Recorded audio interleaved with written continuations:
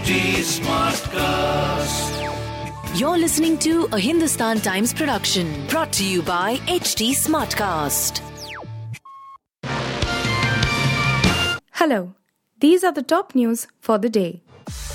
The bodies of two minor sisters, aged around 15 and 17 years, belonging to the scheduled caste community were found hanging from a tree under the Nighasan police station limits of Lakhimpur Kheri district on Wednesday evening. Local villagers and the girls' family accused three men of rape and murder and staged a demonstration at the Nighasan crossing, a few kilometers from the village. Lakhimpur Range Inspector General, IG, of Police Lakshmi Singh and Lakhimpur Kheri Superintendent of Police, SP, Sanjeev summoned to the protest site to assure villagers that strict action will be taken against the accused. The senior police officers assured the villagers that the police will work out the case quickly and urged the villagers to call off their roadblock and cooperate with the post-mortem examination. Locals said the bodies of the two girls were found hanging from a tree at Tumoliapurwa village in a sugarcane field with a scarf. The mother of the girls told reporters that she suspected her daughters were murdered. She alleged that three youngsters of the neighboring village on a bike abducted the two girls from near a hutment while the two sisters were cutting fodder. As opposition parties in Maharashtra attacked the Eknath Shinde-led government for losing a multi-billion-dollar semiconductor facility to Gujarat, Vedanta Resources Limited chairman Anil Agrawal on Wednesday said that the company is still committed to investing in Maharashtra. In a series of tweets, Agrawal insisted that the company chose Gujarat based on professional and independent advice. "We decided on Gujarat few months ago as it met our expectations. But in the July meeting with Maharashtra leadership, they made a huge effort to outbid other states with a competitive offer. We have to start in one place and based on professional and independent advice, we chose Gujarat," Agrawal said in a tweet. "We will create a pan-India ecosystem and are fully committed to investing in Maharashtra as well. Maharashtra will be our key to forward integration in our Gujarat JV," he added. On Tuesday, Vedanta Limited and Taiwan's Foxconn signed a memorandum of understanding to invest $19.5 billion for semiconductor and display production plants in Gujarat, the home state of Prime Minister Narendra Modi. The clarification from Vedanta chairman came after the opposition parties slammed the Shinde-led Maharashtra government for letting the Vedanta deal slip away from the state.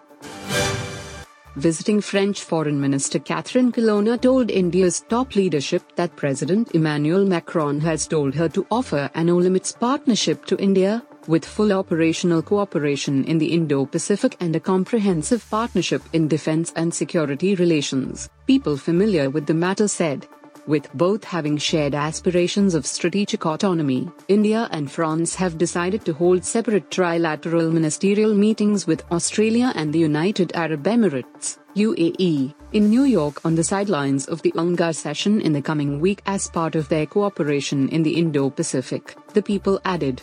Colonna met Prime Minister Narendra Modi, External Affairs Minister S. Jaishankar and National Security Advisor Ajit Kumar Doval, with the two countries discussing the Ukraine war and deciding that a diplomatic solution was the only way out of the protracted conflict.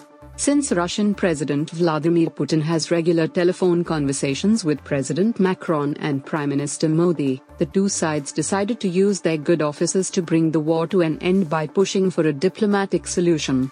The visiting foreign minister also discussed with her counterpart the way to mitigate adverse effects of the Ukraine war, particularly on global food and energy security. The Bapps Swaminarayan Temple in Toronto was vandalized on Tuesday with anti-India slogans scribbled on the walls of the temple. The Indian High Commission condemned the incident and took up the issue with the Canadian authorities, urging them to take prompt action on the culprits. "We strongly condemn defacing of Bapps Swaminarayan Mandir Toronto with anti-India graffiti. Have requested Canadian authorities to investigate the incident and take prompt action on perpetrators," the High Commission tweeted. A video of the temple after defacement is doing the rounds on social media where Khalistani slogans can be seen on the walls. Height has not verified the authenticity of the video. Brampton South MP Sonia Sidhu expressed shock at the incident and tweeted, "We live in a multicultural and multi-faith community where everyone deserves to feel safe. Those responsible should be located to face the consequences of their actions. Ukrainian President Volodymyr Zelensky has been involved in a car accident but he is not seriously injured, reported Ukrainian media portal The Kyiv Independent quoting Zelensky's spokesman. Zelensky's spokesperson Serhiy Nikiforov in a Facebook post on September 15 said that a car collided with the presidential car and motorcade, reported The Kyiv Independent. As per the media portal, Zelensky was examined by a doctor after the accident and is said to be not seriously injured. Medics accompanying Zelensky also provided his driver with medical assistance and transferred him to an ambulance. Law enforcement will thoroughly investigate the crash, Nikiforov said.